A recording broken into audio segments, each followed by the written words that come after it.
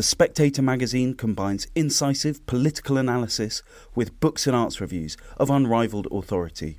Subscribe today for just £12 and receive a 12-week subscription in print and online, plus a £20 Amazon gift voucher, absolutely free. Go to spectator.co.uk/voucher.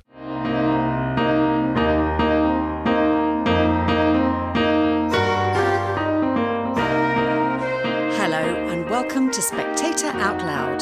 I'm Linden Kemkaran, part of the Spectator's broadcast team, and each week we choose our favourite pieces from the magazine and ask our writers to read them aloud. Coming up on the podcast this week, Kate Andrews on the NHS and the celebrations that marked its 75th birthday. We hear from Igor Toronyi-Lalic in Marseille, watching with interest as the riots happen around him. And Ivo Dawnay describes how being related to Boris is cramping his style. First up, Kate Andrews. It's a rare occasion that sees politicians put aside their feuds and rivalries to gather together at Westminster Abbey. These moments are limited to weddings, coronations, funerals, and the National Health Service's birthday. This week, the Prime Minister, the opposition leader, and a sprinkling of royals joined together to mark the NHS's 75th anniversary, singing hymns and giving thanks for a system that, according to the latest report, delivers some of the worst outcomes for patients in Europe. The George Cross, presented to the NHS by Queen Elizabeth last year, was brought to the high altar at the start of the service. Rishi Sunak and Keir Starmer gave readings, while Amanda Pritchard briefly traded her title of NHS England's chief executive for honorary vicar as she delivered an address. The Dean's sermon spoke of hope, not a hope in God, but rather the hope that is the NHS. But these public benedictions are increasingly clashing with private despair as politicians come to terms with the many failures of the NHS model. The public policy area in most need of reform is also the one they know they cannot touch. No one will have enjoyed that, says one former health official familiar with preparing ministers for the big birthday celebrations. The praise for our NHS has always looked a little odd. Now it looks delusional. With the NHS England waiting list at a staggering 7.4 million and another round of strikes about to take place, MPs have been hesitant about spouting the usual platitudes about the health service. Still, they went to worship at the Abbey.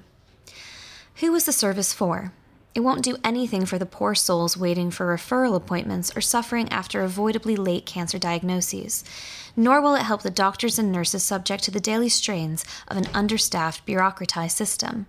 According to a report published by the Nuffield Trust last week, staff took an accumulated 6 million days off last year for, quote, anxiety, stress, depression, and other psychiatric illnesses, which increased by 26% between 2019 and 2022.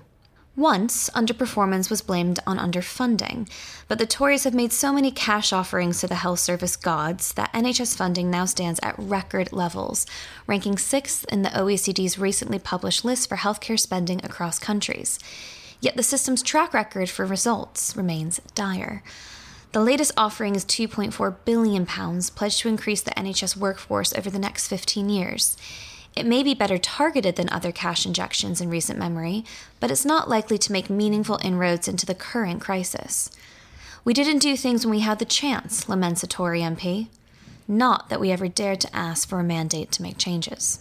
International comparisons show patient outcomes to be mediocre at best. Even the Commonwealth Fund, the outlier study which tends to give the UK a shot at top billing, dropped the NHS from 1st to 4th in its rankings of 11 countries in 2021. As always, in its health outcomes category, the NHS was at the bottom of the pack.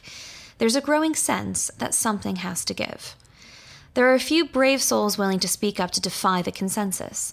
This week, former Health Secretary Sajid Javid called for a royal commission to look at other models of healthcare, as he not only calls the current system unsustainable, but blames it for poor patient outcomes. Meanwhile, the Shadow Health Secretary, Wes Streeting, continues to make a name for himself by taking on, quote, vested interests he spies in the British Medical Association trade union, and by condemning the NHS's deity status, insisting that it is, quote, a service, not a shrine. Some Tories are happy for Streeting and his party to dominate the narrative, for now. We don't want a bunch of Tories out there making this case, says a minister who was pleased to see Tony Blair come out this week to make the case for more private provisions in the health sector. We want to let Labour do it, and then we can row in behind. But others see the danger in allowing Labour to dominate the NHS narrative ahead of the next election, especially as the government looks set to miss its target of cutting the NHS waiting list by the end of the year. Of Sunak's 5 priorities, tackling inflation and reducing small boat crossings have received the most attention so far. But there's a gnawing feeling that focus will shift to the NHS, and that could be easily exploited by Labour during an election. If I'm Labour, I've got my poster, says another MP. A sick person on a sofa, and a headline that reads, "One person in every family on the waiting list. That's the Tory party's NHS." Statistically, they note, that's not far off the truth. Since the NHS's last landmark birthday, celebrated 5 years ago under Theresa May, the Tory tactic has been to funnel more money into the system. But the cash seems to have failed to make its way to staff pay packages or patient care on the front lines. And even if ministers wanted to continue with the splash the cash model, they will find it increasingly hard to do so, as the government's list of non-negotiable spending pledges has been racked up significantly in recent years. There's the support for Ukraine, the new childcare subsidies, and even the simple act of servicing the debt, which adds billions of pounds to the Treasury's bill, thanks to rising interest rates. Already, almost 45% of day-to-day public service spending goes on a model of healthcare that is failing both its staff and its patients. Labour knows the problem as well, says a former minister. We all get that the model is broken and has to change. It's just that no one is willing to say it out loud. This won't be solved with worship services for the NHS, but spare a prayer for the patients and staff who will have to keep enduring this until somebody speaks up. That was Kate Andrews. Next is Igor Toronyi-Lalic. One of the benefits of holidaying during a riot is you feel remarkably safe. Ruffians have no interest in you, while they can be having fun at the expense of a much more exciting foe, the police. And besides, there are Lacoste stores to be raided. They have no time for your wallet. The other major benefit is you can get a table anywhere. We had the best seat in France last week, the first floor balcony of La Caravelle, an old school bar overlooking Marseille's historic port and the perfect vantage point for taking in the fine art of French rioting. The choreography unfolded in fits and starts. The police van snaked around the water's edge in military formation. Out filed the riot cops, their tessellated body armour making them look like mutant woodlice. We spotted a group of skinny masked boys, a wash of smoke, a flash of red, a scurrying of woodlice, then silence. We returned to our pastis. 20 minutes later, another gust of boys, smoke and cops. The next day, Chez Etienne, one of the great pizza restaurants, and usually crammed, seated us within seconds. Post-coffee, we decided to track down the rioters. From the British newspapers, you'd have thought the Marseille disturbances were impossible to avoid. In fact, they were hard to spot. We did eventually find a thicket of riot cops gathering in the alleyways. For the first time I sensed unease. The lovely old gun shop, opposite Maison Empereur, that we'd been admiring earlier in the day, had been broken into. A few antique rifles had been pinched, it transpired, but were quickly recovered. Afterwards, I headed back into the centre of town. There was a festive spirit in the air. Sweet old ladies in hijabs handed out masks.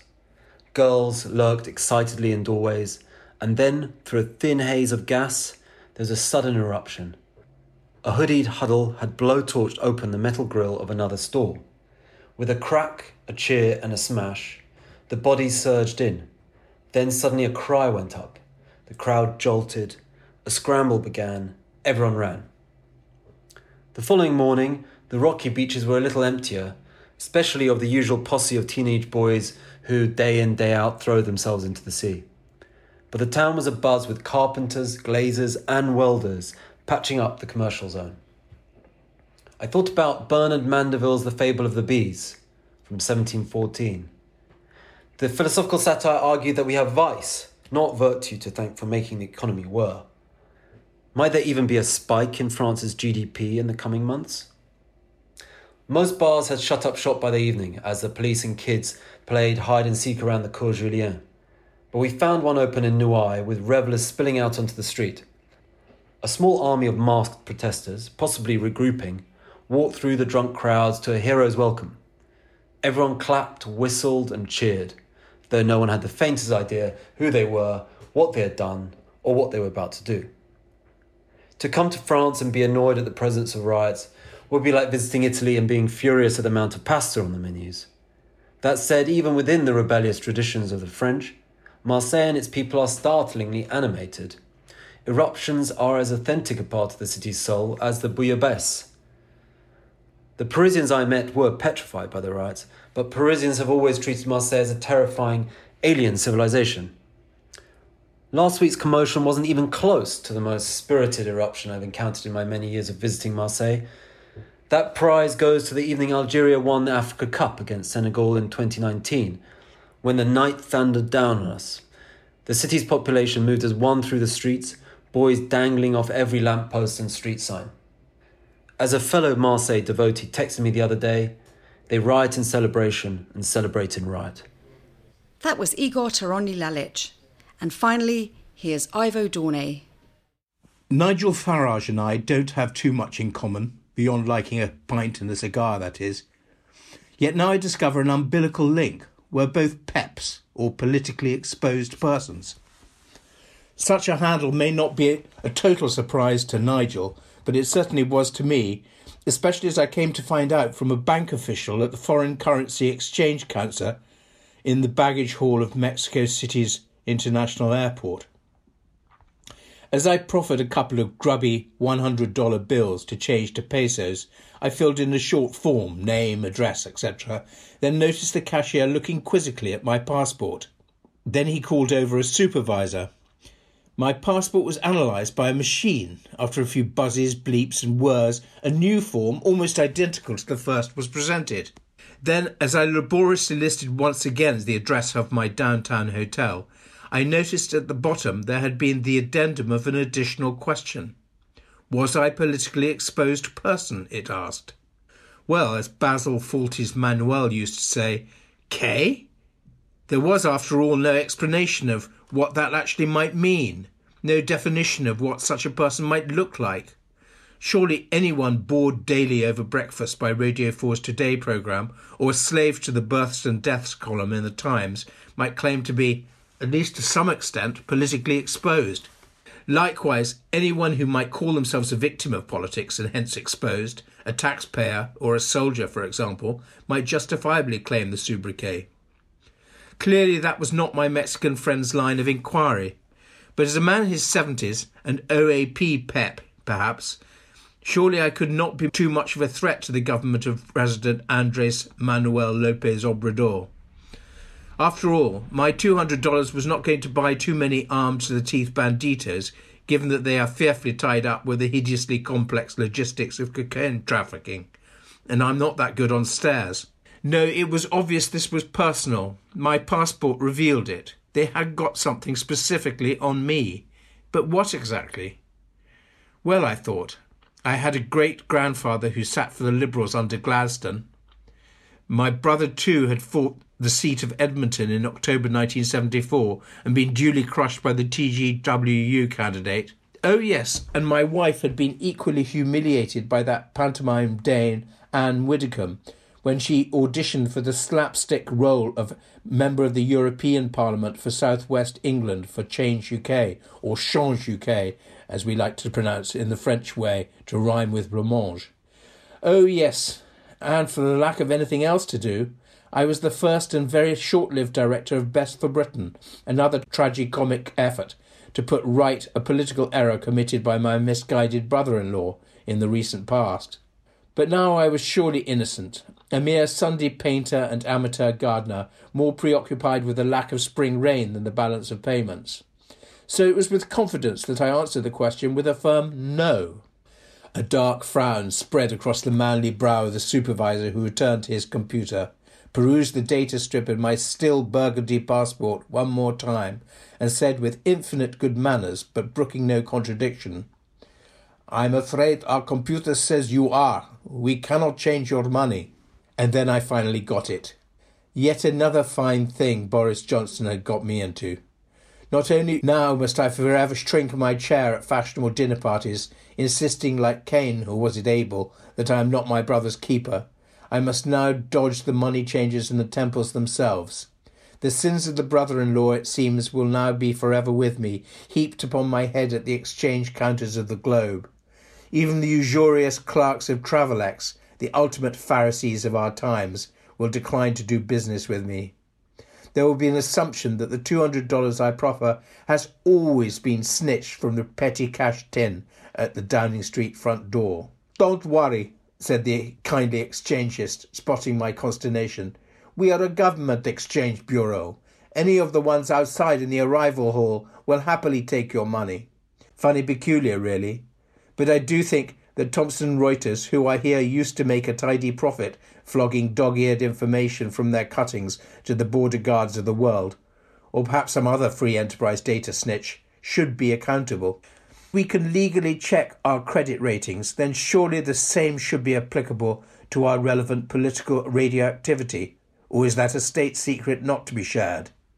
All I know is someone seems to have been messing with the data strip in my passport, my soon-to-be-surrendered last link to the long-lost European empire over the sea. That was Ivo Dawnay, and that's everything for this week.